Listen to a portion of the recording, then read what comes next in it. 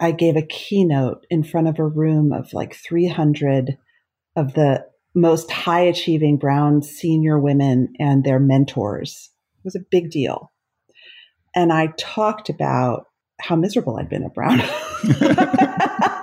I talked about having a panic attack in the library and never leaving my dorm room and all of this. And it was like I was Oprah. I got a standing ovation. And I thought, oh my gosh, what is going on here?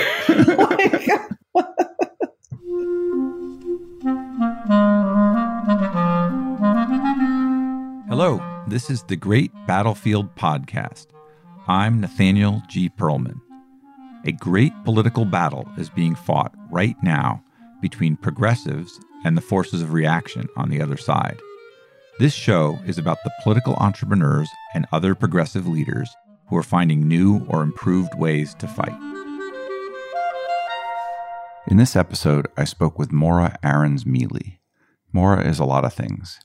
She was the founder of the strategic communications agency Women Online, which she recently sold to Geben Communications, and she is now executive vice president of social impact at that firm. Morra is also an author, a podcast host, a public speaker, and she's worked for 4 Democratic presidential campaigns. We had a good conversation about her career, the intersection of anxiety and entrepreneurship, her previous and upcoming books, and her podcast. So, after a quick word from our sponsor, my interview with Morra Aarons-Mele, entrepreneur, host of the Anxious Achiever podcast.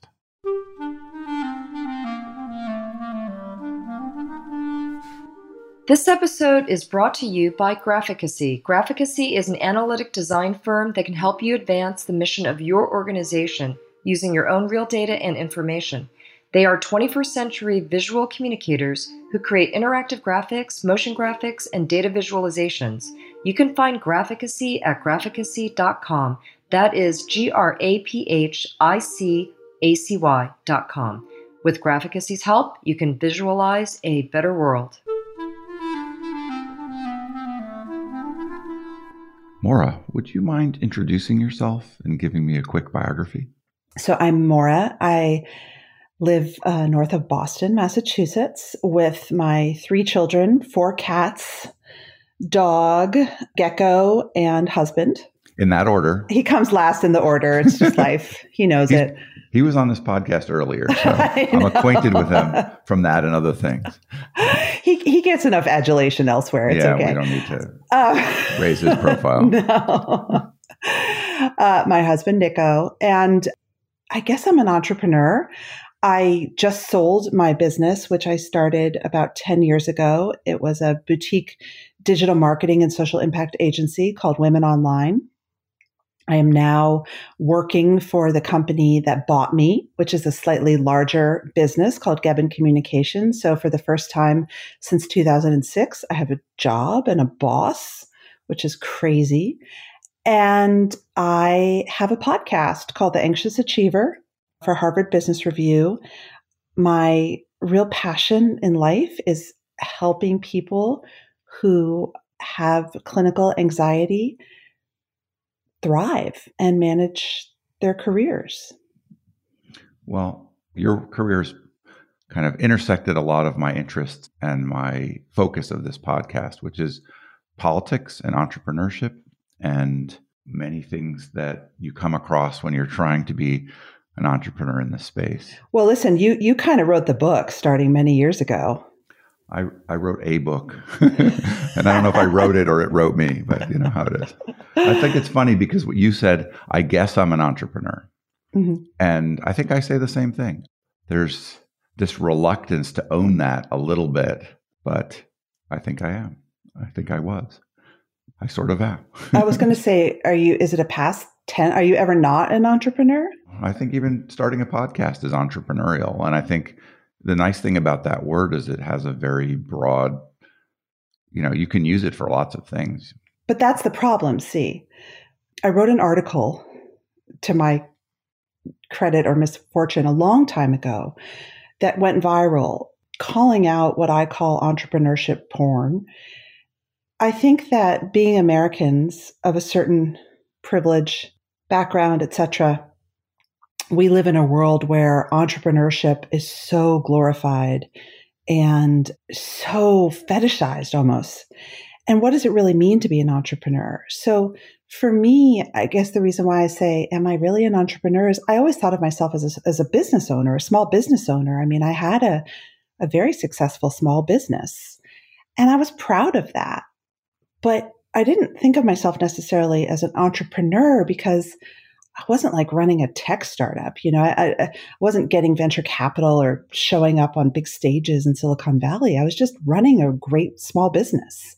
Which you started, right? I did. I started and then I sold it. So yeah, I'm an entrepreneur, but I also think that there's such value in valuing, good businesses that make people happy and throw off a lot of money for everyone. So I'm confused. Were you arguing that entrepreneurship should be defined more narrowly to only encompass the titans, or more broadly to encompass the person who starts a small business and grows it? That's a really good question. I think what I was arguing was that the inherent value judgment behind being an entrepreneur needed to be given a reality check. You know what I mean?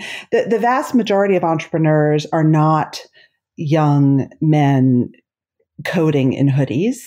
They are people over 40. They are, oh God, you have your hoodie on. Okay, well. I started coding probably in a hoodie, but yeah, and I was a young man. And how old were you? I was about 32 when I started my company. So not a terribly young man, but a lot younger than I am now. Young enough. Yeah. Okay. Well, with the exception of you, Nathaniel, I mean, I just think that, and data backs this up. Like if you're, say a Black woman who's 45 and you want to start a business and become an entrepreneur, a lot of the media and messaging about what it means to be an entrepreneur may be telling you this isn't who you are. And that's not true. And so I think that for me, it's really a criticism of what our pop culture and our media portray entrepreneurship as, because the reality, as you well know, of entrepreneurship is it's really hard. It's not very glamorous. It's a lot of work. And it's really about the long haul. Personally, I like broadening that out. I feel like you're an entrepreneur if you start a nonprofit, not a business. Absolutely. I feel like you're an entrepreneur if you're in a business and you talk that business into building a new product. Well, like the guy who invented Post-its. Did you read about his obituary a couple of weeks ago? I didn't, but I'm aware of that guy. But tell me about it. Yeah, but I mean, the broad brush is he worked for a giant multinational corporation. Was he 3M?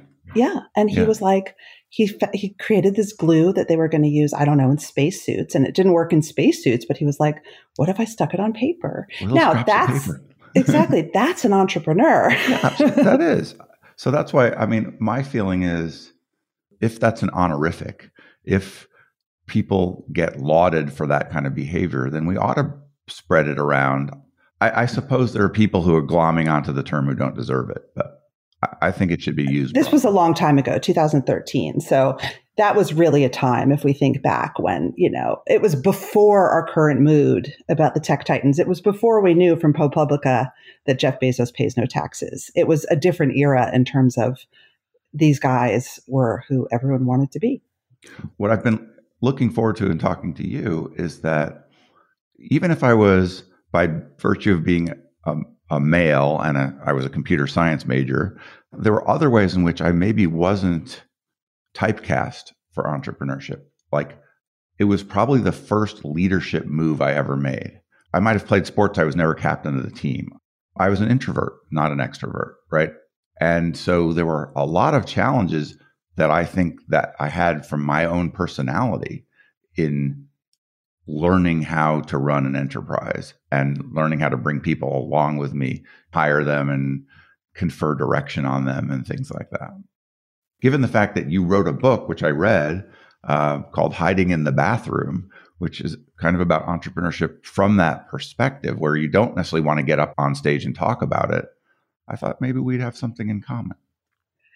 Well, I was going to ask you if you can think back to the moment where it became real to you that I have to do this. Otherwise, I'm going to fail.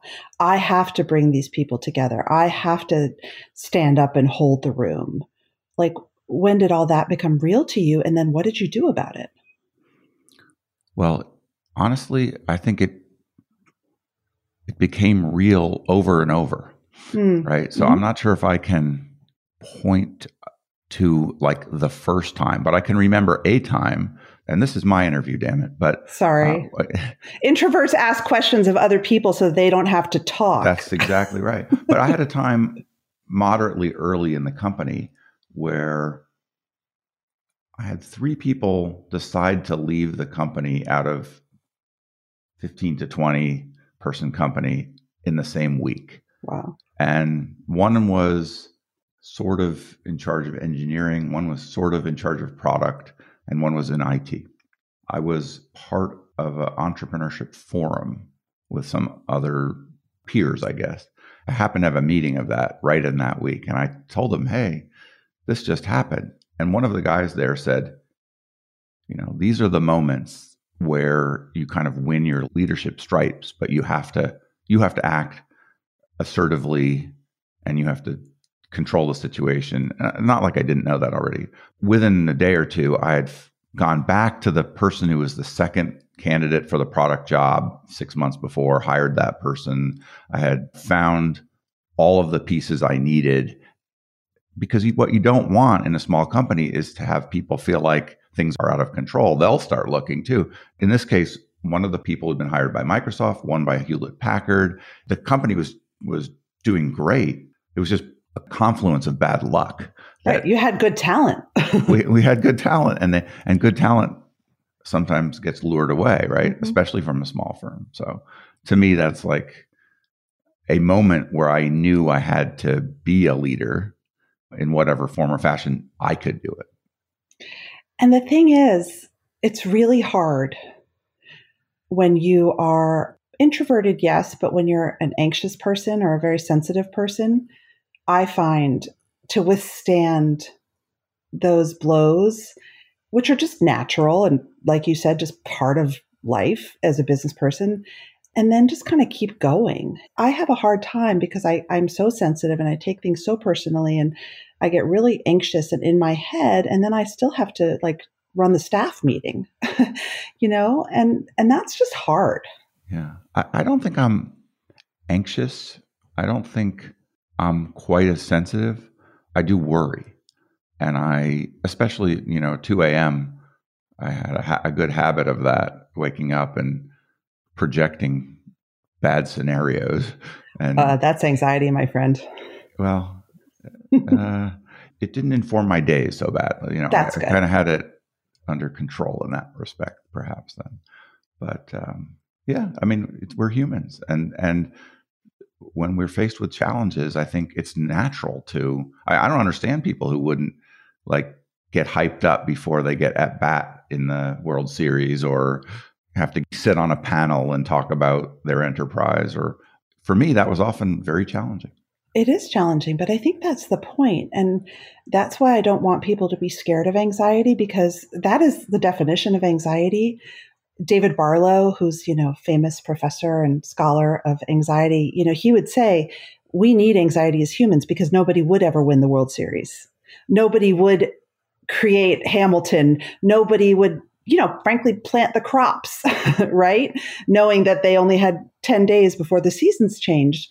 We need that anxiety. It's a part of our survival instinct. It's literally wired into our brains. And so it's healthy and it keeps us going and it helps us excel if we can manage it. And so part of what I like to do is I like to talk to really successful people who are open about the fact that, yeah, I lost sleep, but it didn't mean I was crippled.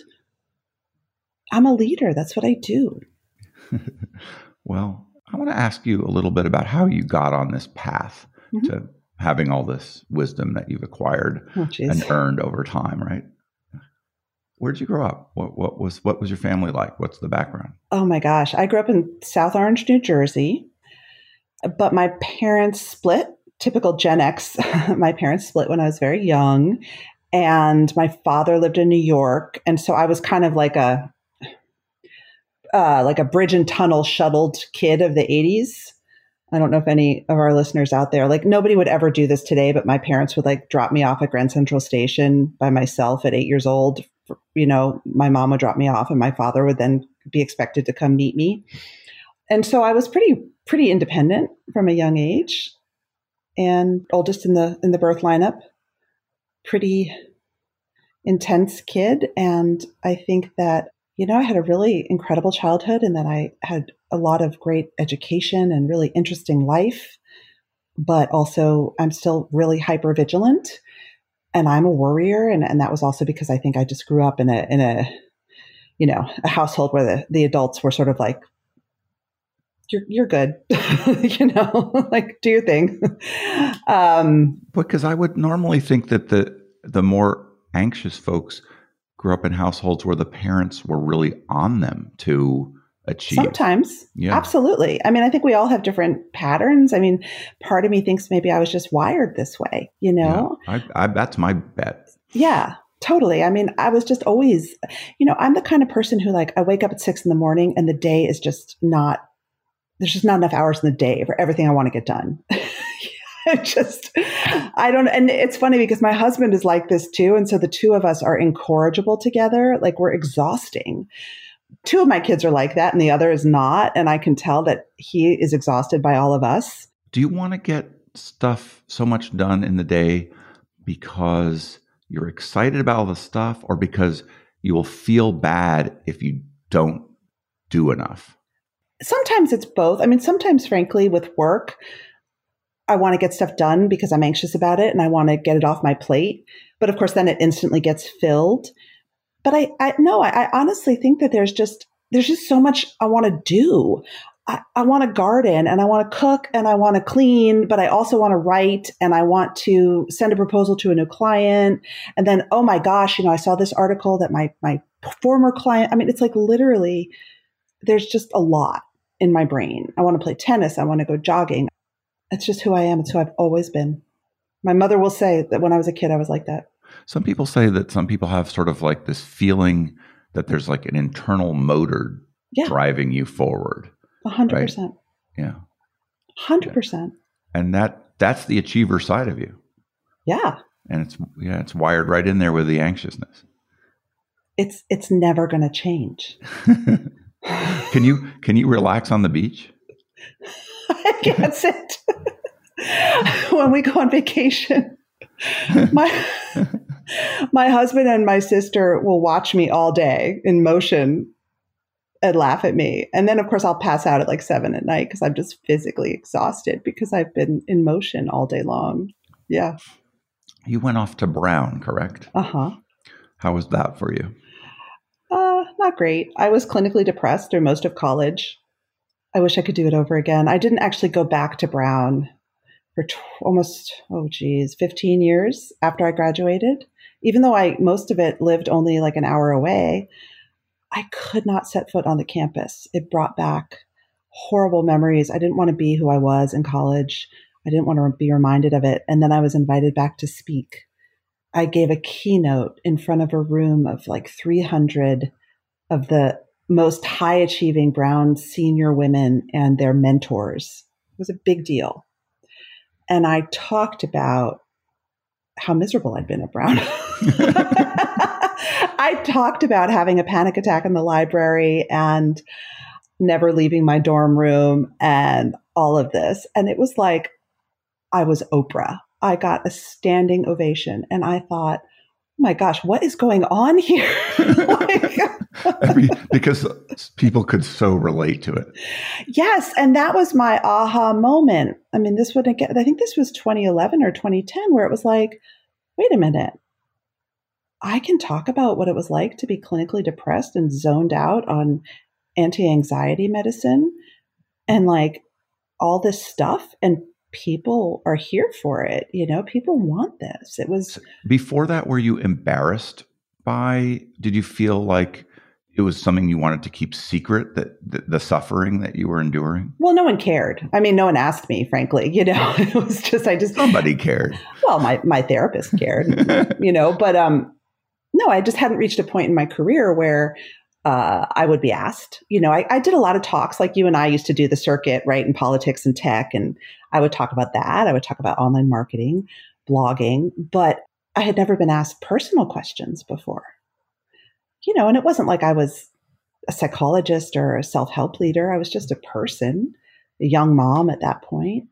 And so that was a moment for me that really shifted where I learned that, and look, I'm going to say it right now. Like I am privileged. I do not have a sob story. Like I do not want to be thought of as, oh, that poor woman, because I am like hella privileged in life. But I have my baggage, as everyone does. And so it became clear to me that if I was just open about that people would respond to it because they weren't hearing it enough. They had so much mentorship, but they didn't have enough truth.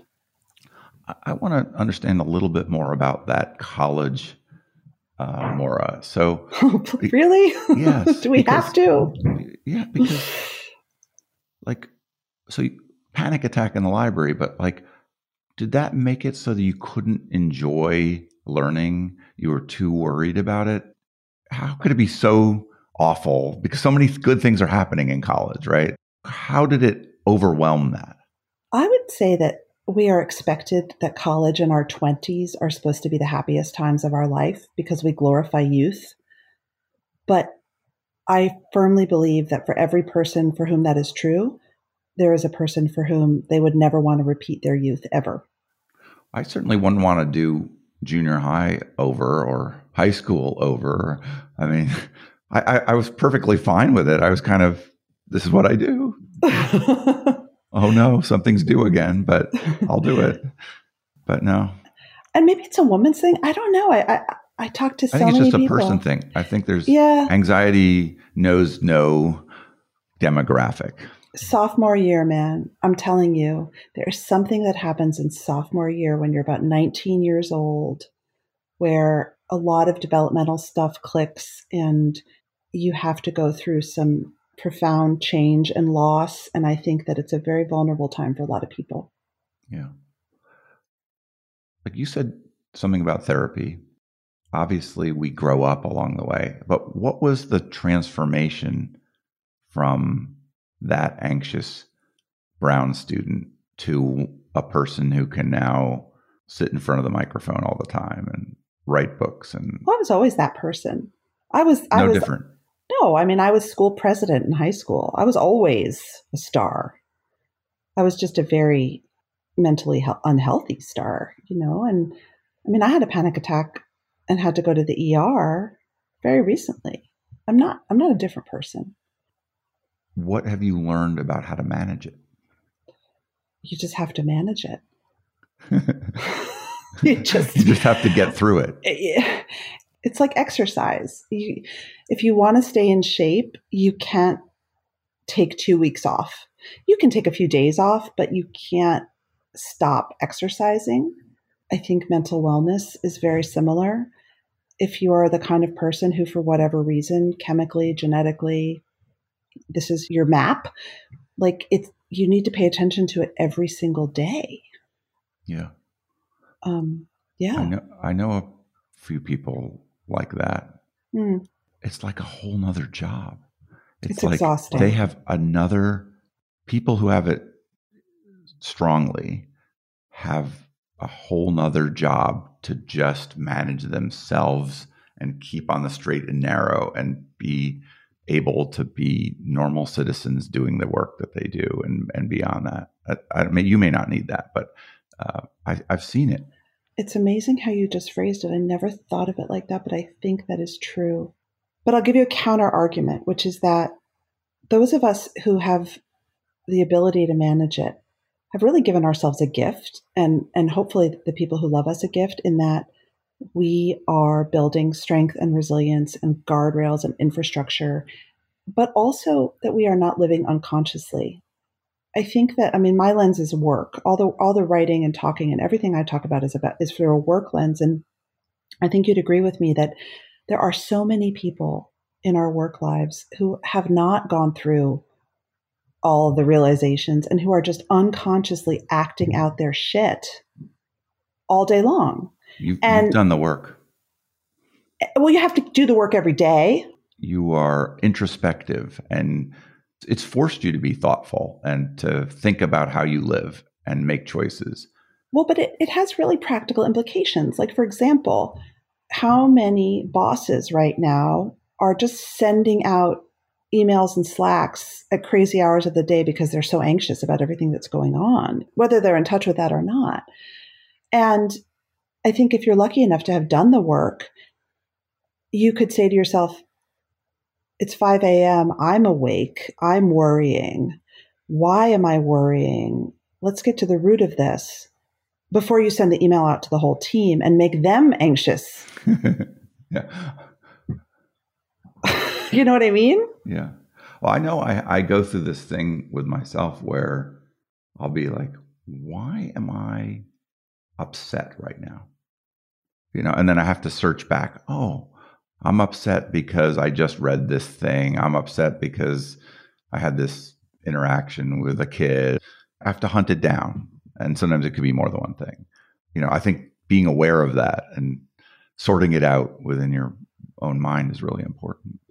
Yeah. And, it's funny because you should come on my podcast, but we'll file that away. But I've had a bunch of really big time CEOs on my podcast recently who, now that I'm thinking about it, they do this other job that you're talking about. Paul English, who co-founded kayak.com and a bunch of other tech startups, is bipolar. And his regime is exhausting. Yeah, I bet. Because that's like on a whole nother level. That's a whole other level. I mean, he has a serious mental illness. Now, of course, he's very wealthy and he's sort of at the point in his career where he can do what he wants. But I think that he would say to you, in fact, I think he did say to me, no, this has made me who I am. Oh, yeah. It's everything like this is inextricably intertwined with you. You get the good and you get the bad. And the trick is to make the most of it. You only get, this is the raw material you have. Do you really believe that? It sounds like you are more of a nature guy than a nurture guy. I'm both. You're both. I'm both. Like, I know I came with a certain nature. I've had children. I've seen that they have distinct personalities from the get-go, but I also know that it matters how you nurture. It matters tremendously. And it matters every day, all the choices that you make about how you spend your time. I've had times in my life where my body told me I was on the wrong path. I was a PhD student at MIT in political science, and I started getting irregular heartbeats and just feeling like I was on the wrong path. I enjoyed the classes. I made friends with professors, but it was clear that I shouldn't become a professor of this to me, to physically, before maybe even it was clear mentally. And so when I escaped that and didn't write a dissertation and started a company, and it was very gradually became a bigger company, it was just a totally right change for me. And it worked out to transform my life from one that wouldn't have been a good fit and would have been, I'm certain, less fulfilling, less successful, broadly speaking, than what turned out. And I think one of the secrets that I had along the way was maybe I didn't know where to go, but I knew where not to go. I could avoid the kinds of jobs or activities that were bad for me. So important. And pursue the ones that are. I think sometimes it's enough.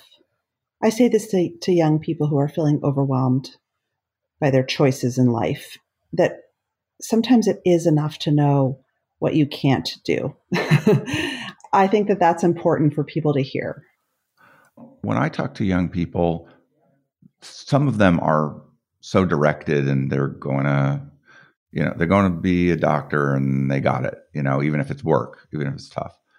But what I see is the people who don't know what they're going to be, who think they have no economic value and never will, but they're smart. And I just know the world is full of opportunity. And I know from the hiring side how rare it is to find a talented person that will do their work and, learn along the way. So I just see for them just a million things that they can do that they could thrive with.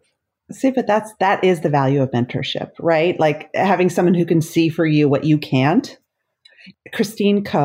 Dr. Christine Coe, we've worked together for 10 years, will tell a similar story where she was in her postdoc. So she got the PhD. She was in a postdoc at MGH. She was a music and brain scientist. And she was sitting in a lab, and you can just see the lab, like all white, fluorescent lights, kind of cold, right? Really quiet. And she said one day she was just sitting in the lab and she stared at the pile of books and listened to the silence. And she thought, I can't be this person. She's an extrovert. She is a creative person. She thrives on big energy, and she left. And it was super brave of her because she was carrying the expectations of her immigrant parents of like so much. And that's hard in the moment. Like it's easy for us to tell these stories in retrospect, but it's hard in the moment. But sometimes you just have to understand who you are. Yeah. I know well that there are many stages that I will just be miserable in, and I don't go there. Generally, when I verge there, I'm not happy. How did your career take shape that you end up like at the DNC doing internet stuff? How did you go from college grad to that? Just give me the brief version of that. I mean, I was lucky because I graduated like during the Clinton era. It was a very good economy.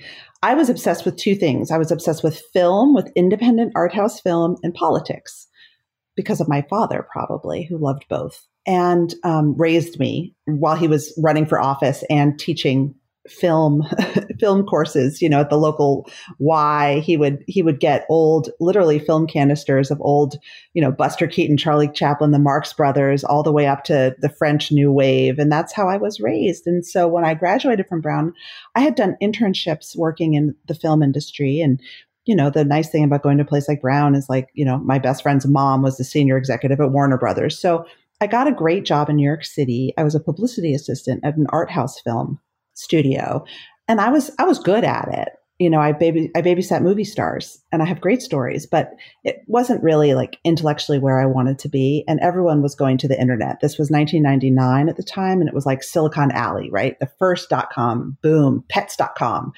And so I was reading Variety because my job was I would come in every morning at 6 a.m. and cut out the clips from the newspapers, the trades about movies and stuff.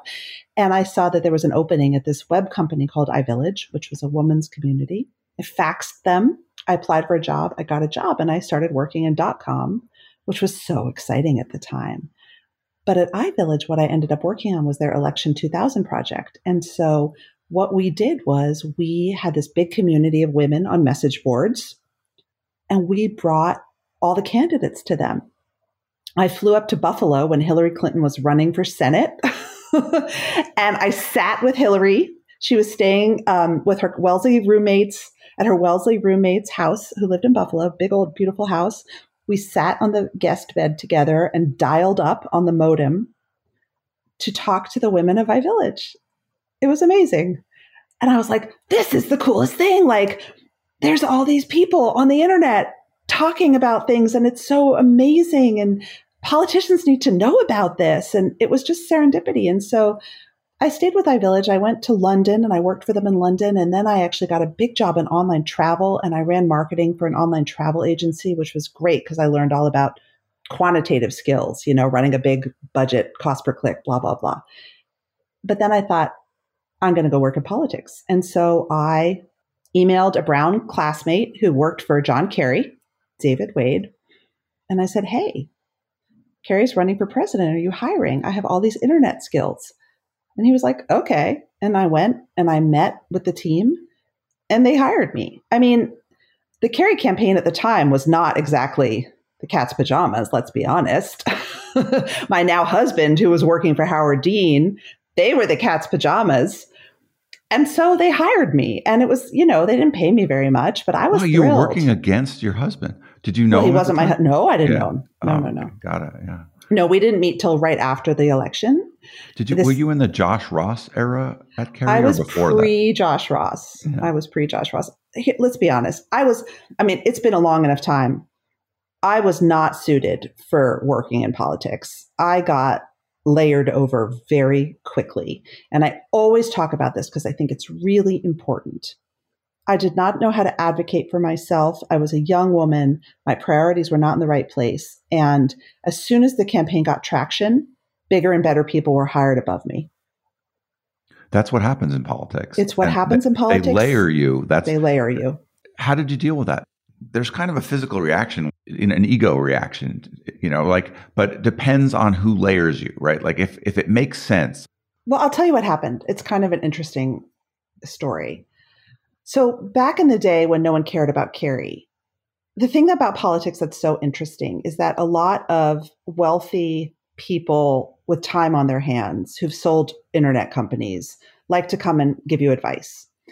And so I got a lot of that. And here I am. I was like 25 years old. I was a bit in over my head. And we built a new website. A gentleman who had started a lot of successful companies hooked us up with his firm who had built all his websites. And the website was green. It was forest green. And I thought it was really pretty, but it was not a good political website. And I know you're like an expert on this. You would have died. I don't know if you remember this even. No, I never had a good sense for what color on a website. Well, if you're a politician and you're not red, white, and blue, forget it. Anyway, so Seth Godin, Seth was advising us for free because that's the other thing that happens when you work on a presidential campaign is legendary people just call you up and Seth said, you got to get rid of that green monstrosity. I'll never forget. He said, this is the worst website. And here am I. And honestly, I'm 25 years old. I have all these rich men telling me what to do all day long. And I'm dealing with a campaign that literally barely knows what the internet is. And I'm like, I don't know what to do here. Like, what's the right answer?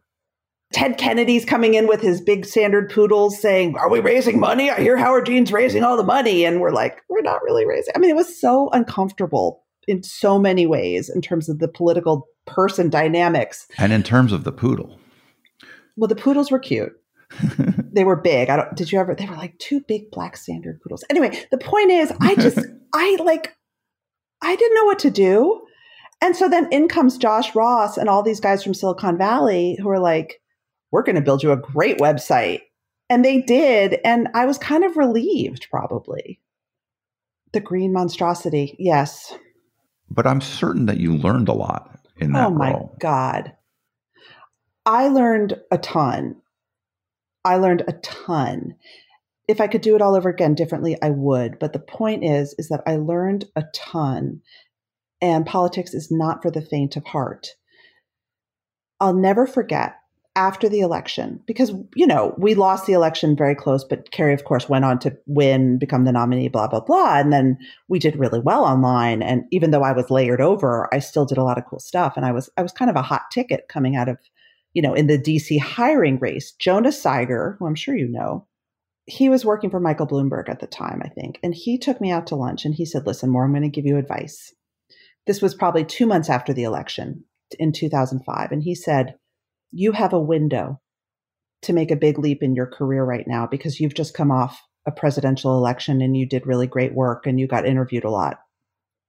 You need to take advantage of that to get the best job you can. And I was like, okay. And it's interesting because I think if I was a different person or maybe a man, people would have told me to start my own company, but no one did. And I'm glad I didn't. I wasn't ready, but I did get a lot of advice of like, you have a small window. You should really use it to negotiate and get a big job. And that was helpful. And what was the job you got? So I went to work at Edelman, which is a very prestigious PR and communications firm. And I started a department for them. I started their digital public affairs team, which is now a huge department. And over time, they picked up a lot of people off presidential campaigns. Oh, yeah. Yeah. That's how it worked in DC. You either went out to Silicon Valley. This was a little early for that, but you'd either go corporate and get a big job in corporate, start your own firm, or go work at a DC firm in a prestigious, job. How did you get to the starting of the firm you just sold? Women Online? Yeah. Well, because I was so bad at working at Edelman. I was so bad. I'm so terrible at working in large organizations for other people because I just shy away from it. I can't even contemplate it. I was like, look, I got to Edelman and similar things happened that had happened in politics, which is just I was just outsmarted and outwitted, and I just didn't have it in me to fight. I completely can relate to that. Like the only time I've worked in a large organization was the Hillary campaign in 07, 08, where I was CTO. And I came from running a company. And I went from like master of my own domain, and everybody had to do what I said mostly. At least that was the general way of the world, to like just complicated internal politics that I didn't understand. Gosh. Just feeling like the arrows were flying, that I didn't even know how to track them. And my gosh, I'm so like, glad who do I you said report that. to, and why are they out to get me, and things like that. Well, and you were a big deal. I mean, you were the CTO of a really well-regarded company, and you weren't a kid. I was the owner of that company and exactly. the president of that company. Sorry, that's right. Right. I'm sorry, CTO of Hillary. You know what I mean? Yeah. Yes. Honestly, if I hadn't had existing relationships with multiple department heads in that campaign that liked me, I would have been gone. I would have been ousted. Worse than layered, because there were multiple attempts. there just were. There always are. I didn't know that people behave like that. I was like, please. What is going? I didn't. I was like a babe in the woods. Oh. See, this is the thing. It's funny because I was actually just telling someone this. When I was at Edelman, the New York office tried to fire me. And I was aware of it. And everyone was like, the New York office is trying to fire you because I was the DC office and we were competitive. And I was like, please fire me. I don't care. Like I was so in over my head, but I think what I was good at, and this is where I just want to share this with your listeners, if they can learn anything from my failures in large organizations, is I was always good at personal PR. And actually, my bosses used to get pissed at me for it because I would talk to the media or I would give talks and they would get upset at me, which I probably shouldn't have done, but I must have had some kind of instinct that I'm going to get something good out of this experience. So I was always able to land on my feet a little bit in that I may have gotten layered over. I may have been basically pushed out or left the organization, but I had a lot of press clippings and I could put it on my resume. I was somebody. And honestly, that's how I was able to build a successful freelance practice and then eventually my own business. Tell me about that. Well, just only because I was able to say, I started this team at Edelman that's now 200 people. My former intern at Edelman, one of them, Tristan Roy, best intern I ever had, is the global GM of all of Edelman Digital. We message sometimes and I'm like, yeah, I'm proud of that. They have some pretty big titles over there. I've noticed anytime you put global in front of your title, they are seriously global. And it's and he's amazing and he deserves it. Even at 21 years old, I could tell this kid's going places, but I can still preserve that relationship a little bit and talk about it, even though I was never going to last there. Sometimes you learn the most from things that aren't a good fit, and you learn what isn't right for you. And I think that's all right. And careers are long. I think people are sometimes still stuck in the thinking that you have a path. You don't have a path. You got a million restarts. It's always a new semester. Look, I have a new job right now. Yeah. And you're probably not going to last there, Morra. Well, no, my boss might be listening, but that's okay. You know what? I'm older now and wiser. Yeah. So what's the founding story for Women Online? I love politics. I was a blogger and I used to go to Townhouse Tavern, which this is for serious progressive Democratic nerds listening. There was a group of bloggers, all young men, who used to meet and drink on Sundays at a local dive bar in DC and talk about issues. And I would go, and there were like two other women. And they would be like, healthcare doesn't matter. Who cares about healthcare? It's all about nuclear energy. And I would sit there, and even as a woman who hadn't had kids yet and everything, I was like, no, I'm pretty sure healthcare matters to a lot of people in this country. And I was just like, this is crazy. Women are being ignored. I had been ignored as a young woman in politics. I had had a hell of a time. I could tell you stories. And then I met a woman, Lisa Stone, who started an organization called Blog Her, which was a community for women who blog. It was the iVillage.com of its day. And I started writing for her. And I thought, this is it. This is it for me. This is about women speaking their truth through online community. This is what I want to do with my life. And by the way, I know that organizations and nonprofits and companies want to sponsor this work. And that was it. So tell me how you make a company out of that, and what's the trajectory there? I don't know how you make a company out of women's nonprofit and issue advocacy blogging, but somehow I did it. Our first clients were American Cancer Society, which is a pretty big client, and Ellen Galinsky of the Families and Work Institute. And American Cancer Society, I met through a colleague who said, we're rebranding. We want to reach women. You work with all these bloggers at Blog Her and stuff. Like, how do we reach them? We need to get them writing about how to prevent cancer through lifestyle changes. And I was like, I could do that. So I helped American Cancer Society with their More Birthdays campaign. It's still work that I'm incredibly proud of. We won all kinds of awards. We just mobilized women to use their blogs and eventually their Facebook pages. And now it would be their Instagram pages and their TikToks to create great content. That's what we do. So how many years are you at it with this enterprise before you sell it? A decade. A decade. Yeah. So an instant success, like all of us. Like all of us. Well, but I've been doing this work since really 1999 when I worked at iVillage. How did it grow in terms of employees over time? Well, it was always small because I, being the anxious overachiever that I am, I knew enough about myself to know that I had to keep it small. So unlike you, I didn't really want to scale it. It was 10 people. It was a wonderful business. I always said we have the world's biggest clients, and we literally had the world's biggest clients. But we're a small company. We do what we want. We were always remote. And at the same time, I had 3 kids, lost a parent to cancer, moved across country, had I'm married to Nico, which is, for anyone who knows Nico who's listening, kind of a job. So I had a lot going on. And so I never worked full time at it. And yet still it became, a really beautiful, multi-7-figure company. And I'm so proud of it. Why would you sell a beautiful multi-7-figure company? A small 7-figure, not multi, small 7-figure, but 7 figures. Why? Because it was getting too big for me.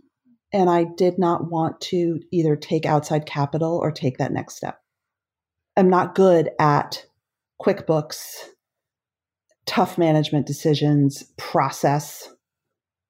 I'm good at selling, and I'm good at creative, and I'm good at managing a few people.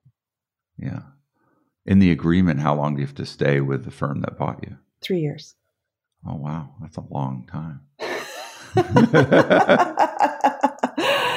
But you know what? I get to do what I want now. I mean, this is the thing that's so great, is that I vowed after the 2020 tax season, because every year at the end of the year, I had a small business, although I had a bookkeeper, at the end of the year, I would go through QuickBooks and just make sure everything matched up, because I'm a Virgo and I'm careful.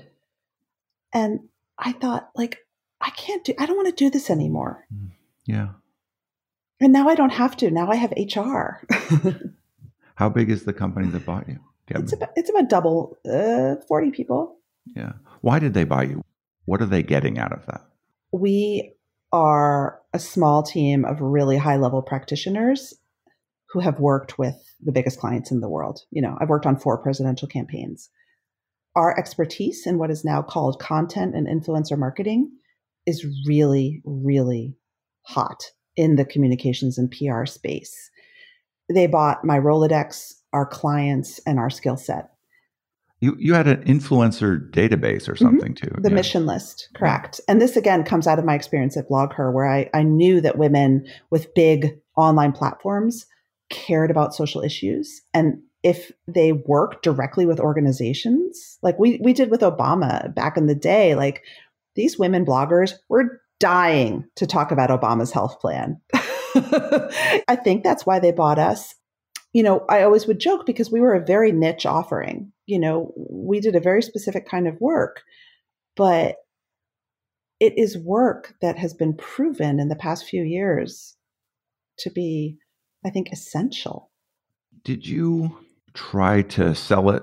Did you put it on the market? Did you have multiple offers? Did they come to you? Like, how did you do this exit? So I have 3 small children, and I was offered a chance to go away for 8 days to Israel with nothing to do but just like be with myself and a bunch of other great women. And I got to go. And one night in the desert, we were just like left out in the desert. And I realized that selling this company was what I needed to do. I was writing my book. I really was excited about all the coaching work and corporate speaking that I'm doing about anxiety and leadership. And I knew that I would have to make a hard decision, that either I'd have to take outside capital to keep the company growing and going, or I'd have to shut it down. I dated a little bit over the years since then, conversations with other firms in our space, in our political sort of consulting space. But the woman who bought me, Heather Whaling at Geben, she and I are in a women's professional community together. We're on an email list called The List, and she was growing. She runs an incredible business. She's good at everything I'm bad at. And she said, I want to grow, and I want to grow through acquisition. I want a boutique firm with these parameters. And I literally emailed her and I said, you should buy me. And she did. How's it feel now? Oh, I'm so happy. Yeah. And Nico had sold had sold Echo, right? Yeah, he sold Echo to his employees. Yeah. Very different kind of move, I guess. Yeah, very different kind of move. But I think his move was less maybe carefully thought out than mine. He just had so much else on his plate and really great job offers coming. And for me, it was really about, look, I don't have any job offers, so I have to keep earning a good living here, but like I need to begin the process. Why are you writing books and starting podcasts and all this on the side? What's driving that? It's just like the waking up at 6 a.m., not enough hours in the day. It's just some people garden, some people bake. I write and do podcasts. And also, frankly, I feel like there's a market for it. There is a market for it. So I mentioned the book I read, but I understand there's another book in the works, right? Based on your podcast? Is that true? Yeah, it's yes. It is called The Anxious Achiever, I think. It's with Harvard Business Review Press, and it will be out hopefully in 2022. What will it say?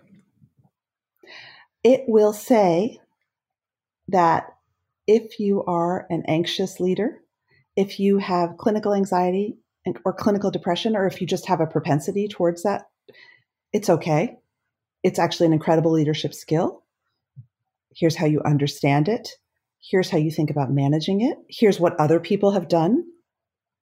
And here's how you use that knowledge to make work better for everybody. What are the things that you do? Like, what are the key couple moves that you make? Supposing you're a very anxious achiever and you're in college, you're coming out of college, you're setting out on a career. If you have a few minutes with that person to tell them it's okay, what other things beyond knowing that it's okay and you can make something of it should they know? The 2 most simple things, and literally anybody can take value from this if they don't know it already, is to understand what sets you off, often called your triggers, and how you react. So, for example, let's use money. Money is a huge, huge anxiety provoker for, I would say, 85% of the population. And if you're an entrepreneur, you need to understand how money makes you feel. Because we all know as entrepreneurs that we need to manage our money. We need to know what's coming in and what's coming out. But what we don't talk about is, how does money make me feel? And how does the fact that for me, my parents had a messy divorce and my father stopped paying the bills affect my personal attitude about money? And then how am I acting that out as an entrepreneur? Am I always feeling like we're about to go broke?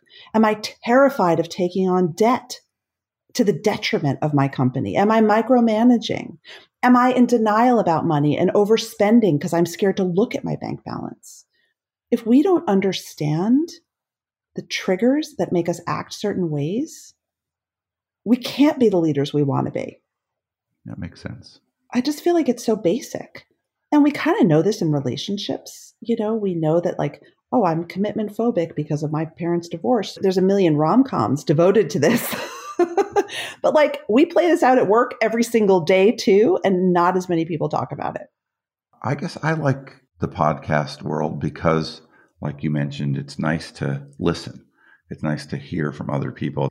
Why do you like it? What's in it for you? I love podcasting because it reminds me of blogging back in the day. It's intimate, but it's a great introverted medium. Do you know what I mean? Well, you and I are looking at each other, which normally I don't do. Normally I'm just on audio, but I love to ask people questions and learn about people, but I can do it in the privacy of my own home. And then when I plug in my earbuds and I'm walking my dog, I'm with someone really interesting. Yeah. And it's just a gift. I love it. Yeah, I like it too. Is there a question that I didn't ask you that I should have? Oh, geez. I don't think so. We went a lot of places. Is there a question I should ask you? You tell me. Is there something you're curious about? Well, I'm just curious. I'm curious what you're doing now, what you're excited about. What are you working on besides this podcast? I'm up in Vermont on nice. my family land, and I've been able to do for the past bunch of summers. And so I'm really enjoying taking trees down where they've died or shouldn't be. I'm enjoying hanging out with my dad. I have a company called Graphicacy that I do part-time, but I have a staff of about 6-7 people that I keep in touch with. I have my podcast, which I do 3 episodes a week, which is very busy making. Whoa. I do some advising of other entrepreneurs that have small businesses pretty informally, which is fun. I'm a dad and a husband, and I just like to have a fair amount of unscheduled time so I can do projects that I want to do. I'm very lucky. Yeah. Unscheduled time. Yeah. Well, thank you very much. Thank you. It's been an honor. Anything else you want to say? Good.